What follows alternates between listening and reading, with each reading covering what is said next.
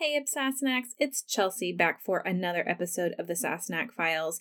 Today we're going to be discussing Season 3, Episode 7, Creme de Menthe. But before we get into that, I want to take a moment to remind you that you can find the Sassenach Files on all sorts of listening platforms, including iTunes, CastBox, Spotify, Google Podcasts, Pandora, iHeartRadio, Amazon Music, and many, many more.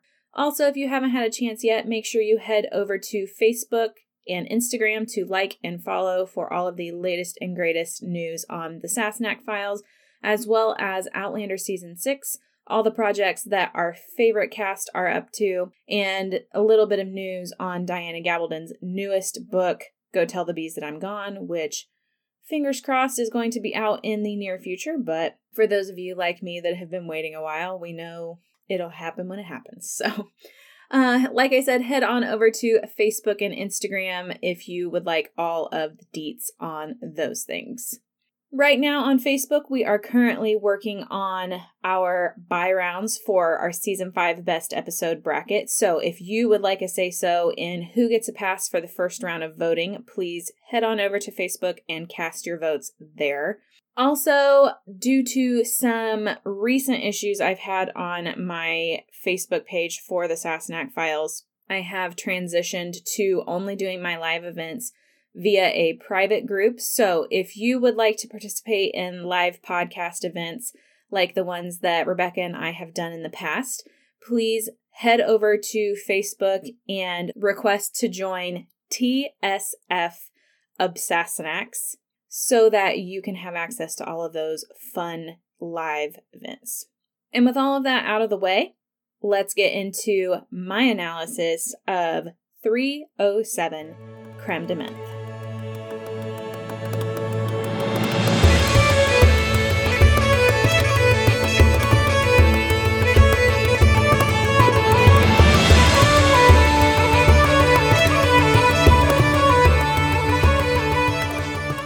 So this episode always gets a rap as the worst episode of Outlander ever.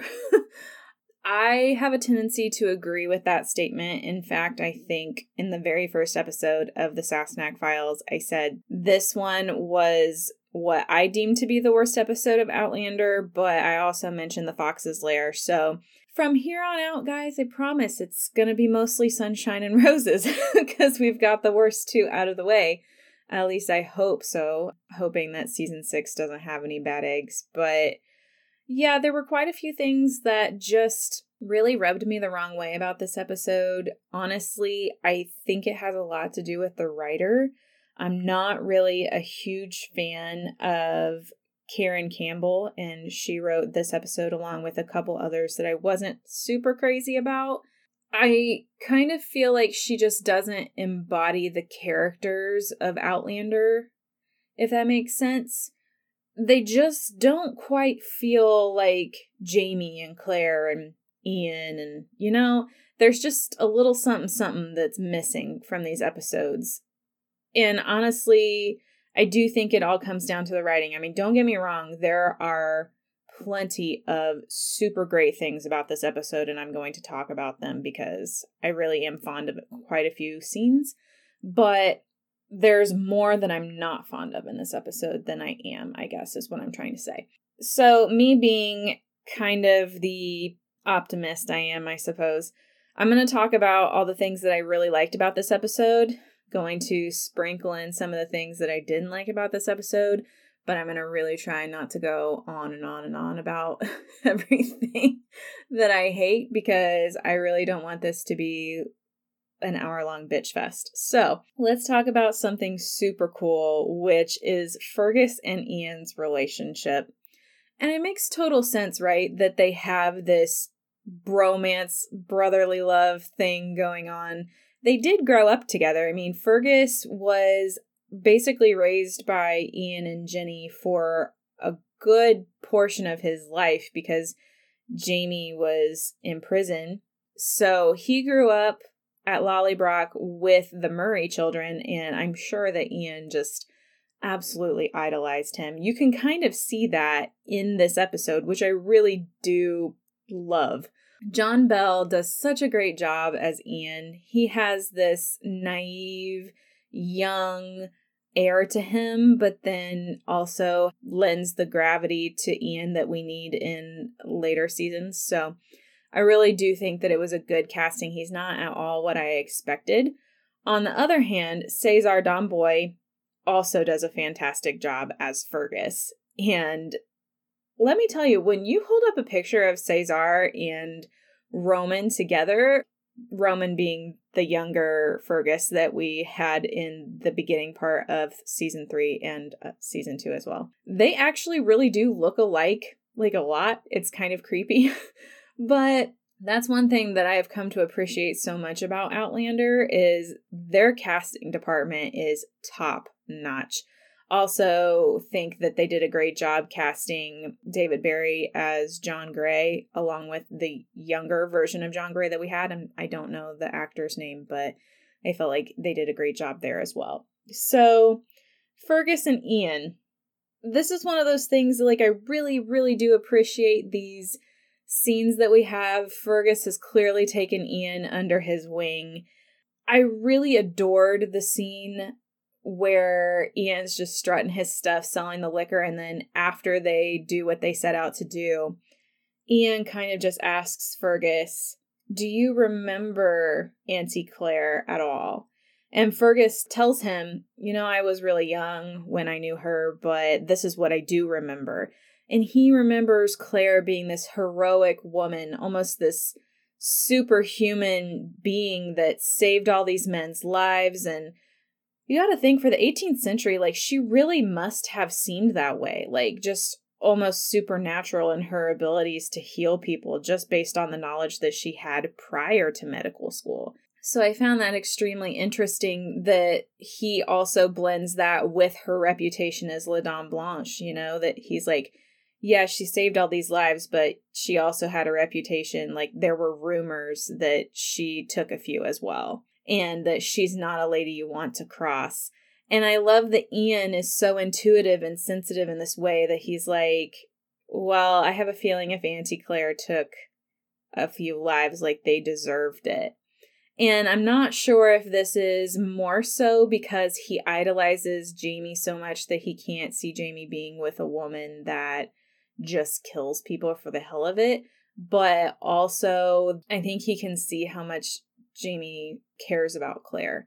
So I really just love that he's already in her corner in this moment. And it's so interesting to see them move into the tavern scene where Fergus is essentially setting Ian up for losing his virginity, which is one of the storylines that I really didn't care for. And I know it came out of the books, and I know that it sets up what happens later on in the season with Galus, but man alive, like, it really, I don't know if disconcerted is the right word, but it really just pulled me from the plot. I could not connect on any level with this storyline, and I really felt that the scene was just awkwardly timed. I feel like it was almost the writing in it for some reason.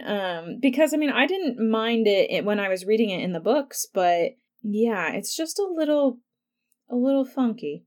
So I'm not really sure what could have been done. I hate complaining when I don't have a remedy for something, but that's one of those things that I just wasn't super crazy about in this episode.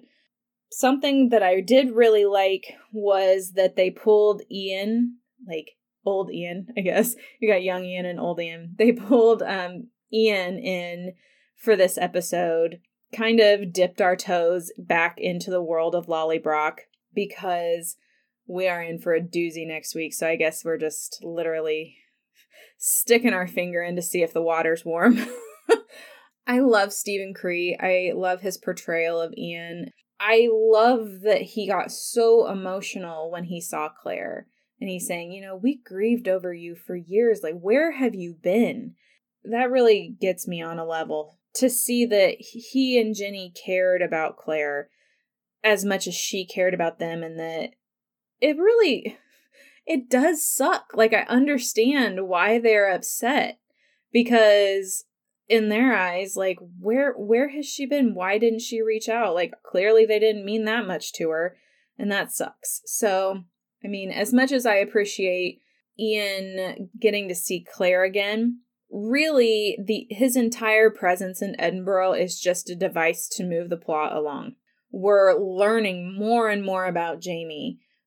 When Claire and Jamie met again in A. Malcolm, it was this romanticized reunion that we all longed for. Like, we knew they were still deeply in love with each other and that their reunion was going to be something special. But I think a lot of, honestly, and this is going to sound kind of bad, but I think what a lot of people don't like about this episode is how awkward and clunky it feels. But quite frankly, it's supposed to feel that way. Like, Jamie and Claire are not, like Jamie said, they're not the same people that they were when they parted 20 years ago. It's gonna have some bumps in the road. It's not gonna be all smooth sailing. And I think that's what this episode and the next episode are all about, is them learning what has changed with each other, how they're different, how they're the same. And believe me, like, they are plenty different. And I think that Ian's presence in this episode really exacerbates the differences in Jamie. He's not at all the same person that he was. And Claire is seeing that with abundant clarity at this point. He's lying to his family. He's making false promises. He's got this level of deception to him that she doesn't quite understand. It doesn't mesh with who he was as a person when she knew him back 2 decades ago. It is very interesting. And then to see the changes to Claire as well. Claire has always been an incredibly passionate person.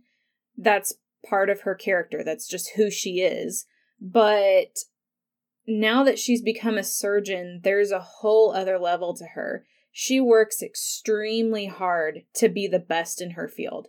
I mean, she's a woman in the medical field in the 1960s.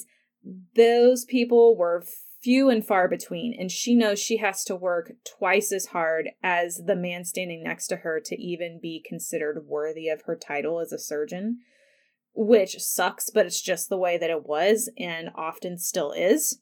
But what's really interesting is to see how that work ethic has molded who she is now, because she has trained herself for the past 14 years of her life to provide medical care to whoever needs it, no matter what, no matter who they are or what they've done.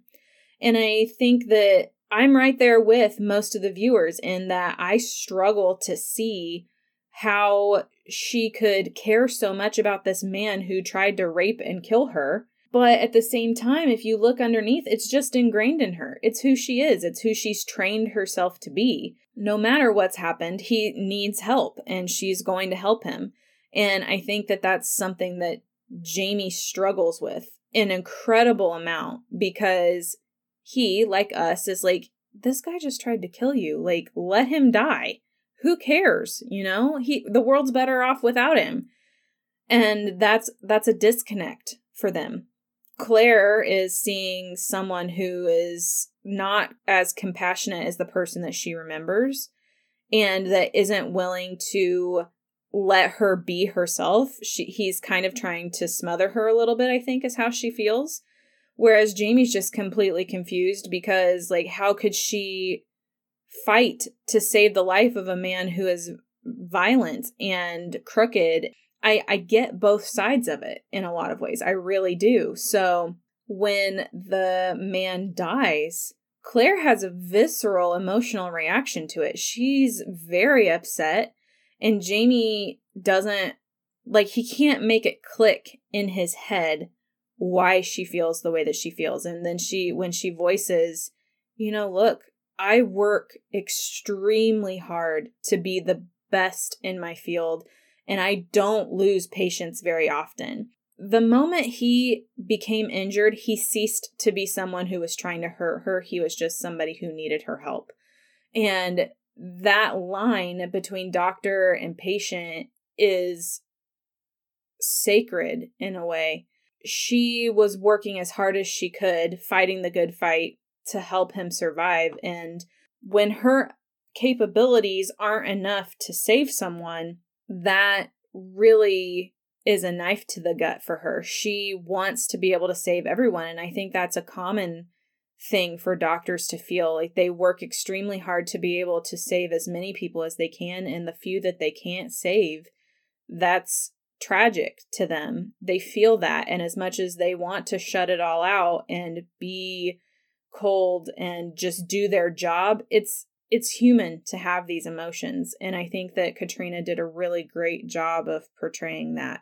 Like I said, this is one of those moments that, as a viewer, it's one of the things that I don't really care about in this episode. First off, that they even had him threaten to rape her. I don't like the word or the term rapey, but this was one of those moments that I felt it was a bit gratuitous in the show. So I will throw that in there. There's not very many moments in Outlander that I feel like it was just overdone, but this particular moment was one that I thought it was a bit too much.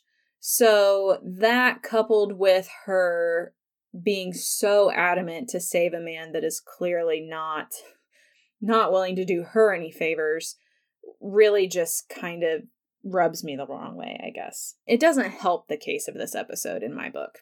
And coming on the heels of that whole scene, Jamie spends a good deal of time trying to get rid of Sir Percival. This guy really irritates me, and he's meant to. It's not anything that, like, the actor's just annoying. Like, no, it's the character, and it's supposed to be that way. And I love that we get to see a little bit more of the A. Malcolm persona in this episode, because in so many of the episodes leading up to A. Malcolm and Creme de Menthe, we've seen Jamie go through so many different identities. You know, he's been McDo, he's been the Dunbonnet, he's been Alex Mackenzie. So it's very interesting that in A. Malcolm, we just knew he was going by this alias and that he was a printer. But in Creme de Menthe, we see really what that alias is. He's a man who lives in a brothel. He has low moral standards, could possibly be in a relationship with Madame Jeanne based on kind of how buddy he was being whenever he came downstairs with Madame Jeanne to meet Sir Percival. He's just clearly like a rake and a scoundrel, there for a good time, not for a long time type thing. Very much in the sphere of being a criminal and playing into the stereotype that Sir Percival has in his head. And I think that while Madame Jeanne knows that Jamie isn't really this person, I don't think that she knows who he really is. And I think that's a line that is even blurred for Claire a lot, to be honest. She's seeing Jamie doing all of these things and saying all of these things and wondering, you know, how much of it is a facade and how much of it is real? Like, how much has he truly changed over the course of this 20 years apart? And can she deal with all the changes? It's a great question, and one that we don't ever really get the answer to. I mean, we do, but it's never a conversation that's actually had on screen, which is incredibly interesting. I thought Sam did a great job. There's just this twinkle in his eye when he's role-playing as A. Malcolm.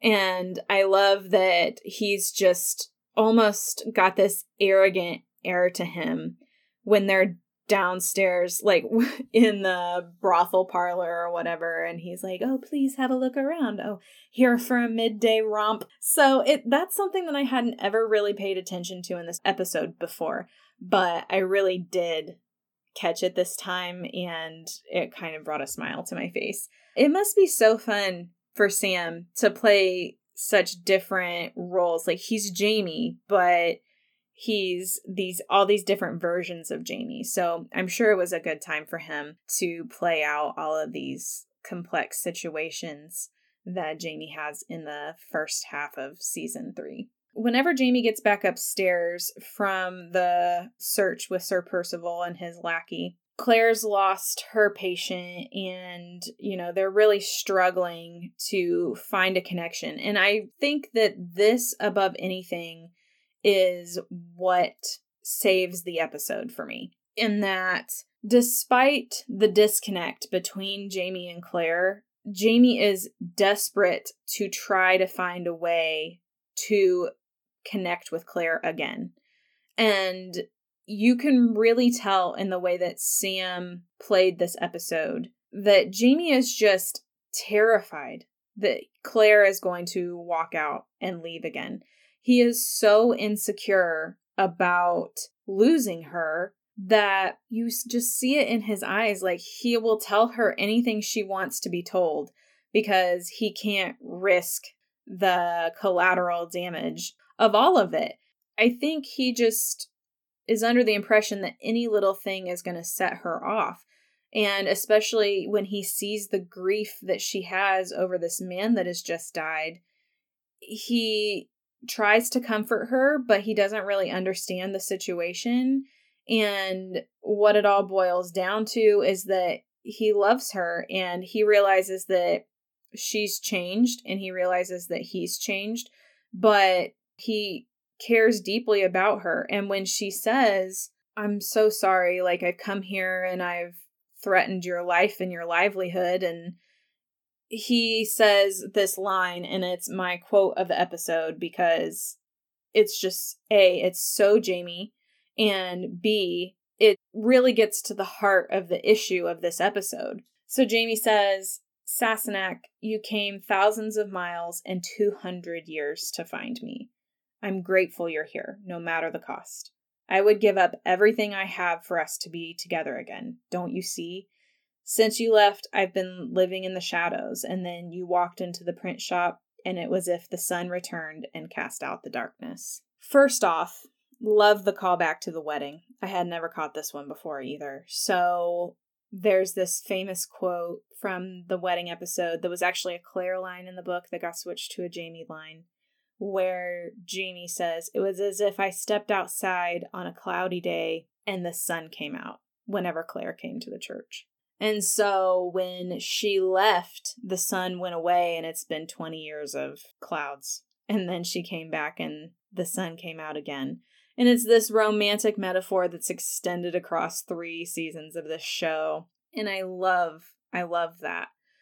But quite frankly, like, he's just telling her, he's saying, "You're everything to me. And you were everything to me when we got married, and you are to me still.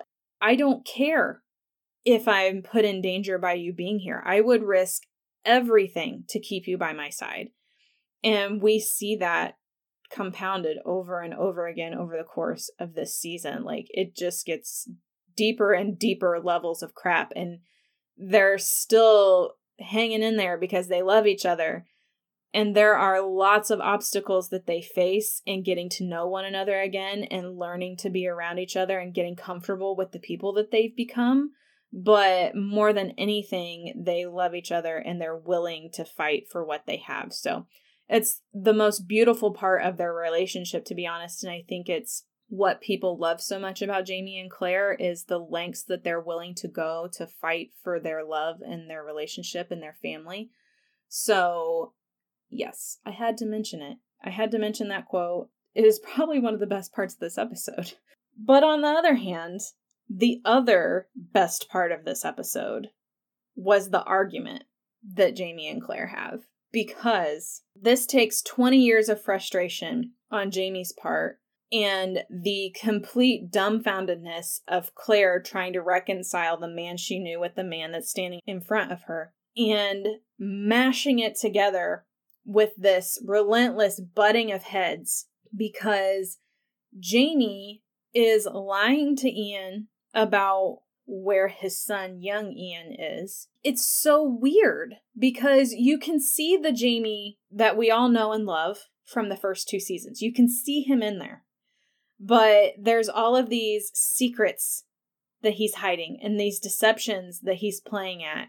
And I can see Claire's confusion because she's trying to piece it all together and she's obviously missing some information. Like, she knows that. There are things about him that she doesn't know.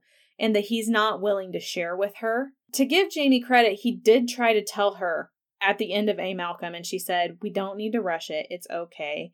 So now it's kind of too late, honestly. Like, when is there ever a good time to tell your wife that you married someone else, let alone that you married her worst enemy? I know that's a topic for next week, so we will definitely save it for next week. But really, the clock has run out. The grace period has expired on this news. And it's like Ian said, that's not something you want to hold on to. And if you're waiting for the perfect time, you're probably going to be waiting forever. So, yeah, I think Jamie is really between a rock and a hard place. And while he's optimistic that it's going to be okay, obviously there is some part of him deep down that is like, yeah, this isn't going to end well. There's all kinds of frustration built up on both ends. And when Claire comes back from treating Miss Campbell, she says, Jamie, I just really don't want to be living in the brothel, and maybe I can make some money. We could afford a place of our own. We can make a life together here in Edinburgh. I'm game for that. I just don't want to live in the brothel. And Jamie's like, but we have everything we need here and we don't have to pay rent. He's comfortable where he's at. But you can also see that tendency in Jamie to give Claire whatever she wants. He wants her to have everything, whatever her heart desires. But he is finally at a place where he's making money.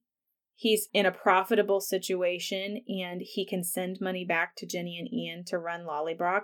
He feels like he's meeting his responsibilities for the first time in decades. And that's got to be really hard for him to give up, if you think about it. He's got financial security for the first time.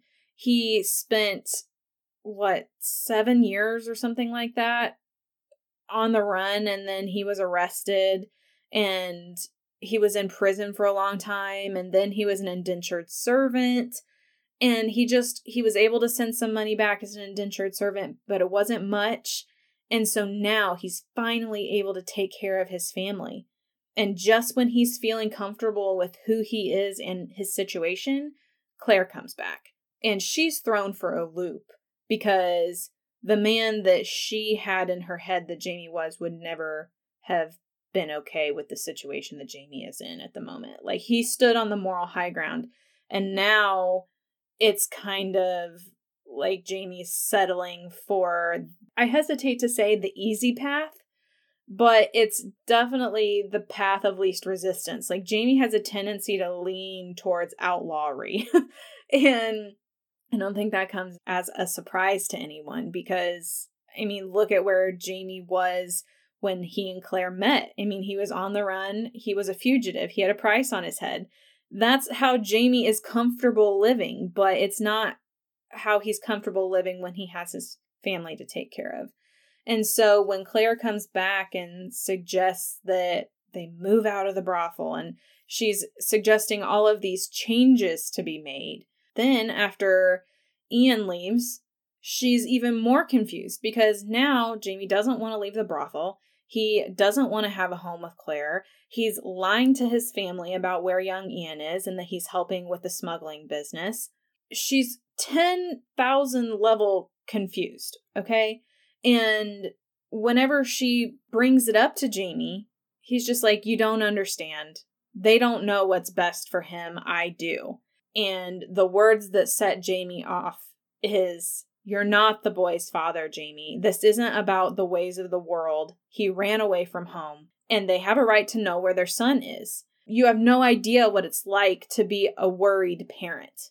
Honestly, that was probably one of the lowest blows Claire could have given to Jamie. And I think she realizes it the minute he turns around because he says, you're right, I'm not his father. I'm Brianna's father. And for Claire to think that in that 20-year time period, Jamie just forgot that Brie existed, that he didn't go on loving her and worrying about her and hoping that she had a good life and wishing he could be there to shape the person that she was becoming, that was really just very hurtful to him, I think.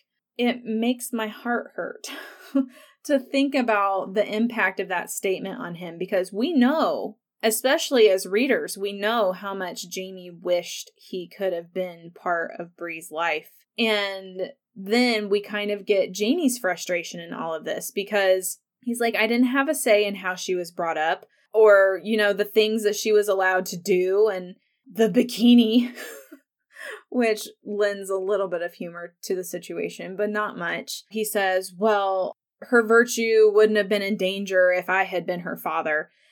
And Claire was like, seriously? You're living in a brothel, dude. I get their confusion, both of them. And Claire says later in this season, like, I knew when I came back that we would have to get used to each other again. It's really true, and it is one of the biggest hurdles that Jamie and Claire have to overcome in this season. I think it makes complete and total sense. It's a very natural next step for where we started with this season and ended last season. But it also makes for some very slow-going episodes because the writers and the creators of this show take time to explore Jamie and Claire reacquainting themselves with each other again and almost growing back into the people that they were 20 years ago. Like, yes, they have more life experience, and no, they are not by any means the young people that they were, but they are to some extent. I drew the parallel in my Dragonfly and Amber episode that when Claire knelt down next to that stone at Culloden, the mask came off and she was the young woman that she had been with Jamie, that she'd always been that person in her heart. And I think that that's how Jamie feels to an extent as well, because he's been hiding behind all of these fake names, but deep down, he's always been Claire's Jamie. That's who he is. And while he's struggling to get back to that person and to center himself in who he is, it's going to take a hot minute. It's not something that's going to happen overnight that he just snaps back to who he was. And he'll never completely be that person again that he was at the end of season 2 because he's been through a lot. He's been imprisoned. He went through the Battle of Culloden. He's got PTSD from that. A lot has happened to poor Jamie. But he's trying, and I think that that's all you can ask. That's really all you can ask. So when we leave Creme de Menthe, the print shop is burning to ashes, and Jamie is watching the life that he had built full of financial stability and a life as an upstanding citizen of Edinburgh go up in flames, which sucks. He's kind of watching his life slip away. And at the same time, he's got to take Claire and young Ian back to Lollybroch and confront the mess that he's left there with this wife that we don't know anything about, but we know she exists and we know that Claire doesn't know, so that's a surefire powder keg. And all of that will come to a climax next week when we talk about 308 First Wife. This week, I struggled a little bit on performance of the episode because, like I said, Creme de Menthe is not a favorite episode of mine. But all in all, I think that Cesar Domboy did a great job as Fergus. I got that playful young boy that had grown up in a brothel, but that was also a very street smart young man who had been a pickpocket, but has, under Jamie's wing, grown into this sophisticated young man who's kind-hearted and also playful and intelligent. I really love the version of Fergus that Cesar brings to life. So my performance of the episode goes to Cesar Domboy. And with all of that out of the way, I want to take a moment to read some of your thoughts on Creme de Menthe, because as always, I have opened up the floor to all of my lovely listeners out there on Facebook. So, first comment is from Regina Geisert. She says, I personally enjoy this episode. Is it the best? No, but it's not terrible or the worst either. I can understand the changes from the book in order to continue the story, but I guess that comes from being disappointed too many times by people incorporating something from the book, but changing it in such a way that it made no sense to the story when adapting it for TV or movies. I now view things like this as being related, but not the same. Kind of like siblings, sharing DNA but being completely different, if that makes any sense. The Campbells are something else entirely. I couldn't stand the brother from the moment he was introduced. He just rubbed me the wrong way, and my initial instinct was right. Love the relationship between Fergus and young Ian. It's definitely a brotherly relationship. Yeah, the Campbells are something that I didn't really discuss that much, mainly because, I know that they had to throw them in for effect because later on it wouldn't have made sense who they were and why they were important once we get to Jamaica. But honestly, it's one of those things that I don't feel like it was developed well. I don't know how they could have done it any differently. I'm sure there are ways. But yeah, it just felt really rough around the edges, the whole Campbell debacle. And the characters are slightly different from how they were in the books, which, as a rule of thumb, I don't really mind. As long as you adapt it well, I don't care if there are slight differences. I'm not a book purist, but I do feel like the adaptation of the Campbells could have been done a little bit better. The second comment is from Tamara Cox. She said, I don't like this writer's version of Dr. Claire. She wrote this episode in season 4, Do No Harm. In both, Claire is hell-bent on saving someone's life, no matter the consequences. I just watched the whole series from beginning to end for the second time. This time, I watched it with my husband. Next time, I'll skip those scenes. They're just so out of Claire's character. She's a very good doctor who will fight for her patient's life, but she is also very practical. This man is a danger to her and people around her. Saving his life just means Jamie will have to kill him later to eliminate that danger. And Tamara, I'm going to skip the last bit of your comment just because we're trying to avoid spoilers for much later in the season for those of our listeners that have not watched through season 5. So, I do halfway agree with you. Like in the beginning of this episode, I said that the healing Claire almost to an obsessive level is a bit disconcerting. It's a bit off-putting, but I do get it if you get into the headspace of Claire in that moment. I also think that it is very confusing for a lot of viewers because we couldn't personally put ourselves in that position and understand how she could just forget the fact that this guy just tried to rape and murder her 5 seconds ago. So it is a bit jarring. I do get a bit of whiplash watching this part, and I completely understand why you take issue with it. But at the same time, I don't necessarily think that it was out of character for Claire. I just think that it was something that a lot of people struggled to understand about her character. The third and final comment today is from Kathy Myers. She said, it's not my favorite episode. However, I liked the part where Jamie and Claire begin to show the hint of tension that is bubbling under the surface. The people they were to the people they are now, and Ian reminding Jamie that he may not want to hold on to that kind of information of being currently married. Plus, Claire's tension regarding anyone questioning her motives to heal. She's been thrust back into old ways, then to watch Fergus and Ian navigate their brotherly friendship was nice. But the episode went too far on the psychic healing part. It felt forced. Yeah, the whole part with Margaret Campbell, that whole scene kind of... I always am so tempted to fast forward through those scenes. Like I said, I get that we need this information for later on in the season, but at the same time, it really just feels super awkward. And part of me is like, why do I care? And I should never feel that way when I am watching a TV show. I should feel like every piece of it is vital and important to the plot and the story. And I'm really just, like I said, so tempted to fast forward through it every time I watch it, which is awful. I hate feeling that way. I don't like it. I do feel like maybe it was a bit overdone in this episode. Maybe that's why I'm feeling it. Like, it's not just that it's happening, like it's thrown in our face over and over again, I guess. So yeah, Kathy, maybe that's why I feel a bit awkward about this episode. Put it into perspective for me. Thank you. Alrighty, guys. Well, that about wraps up this episode of the Sassenach Files.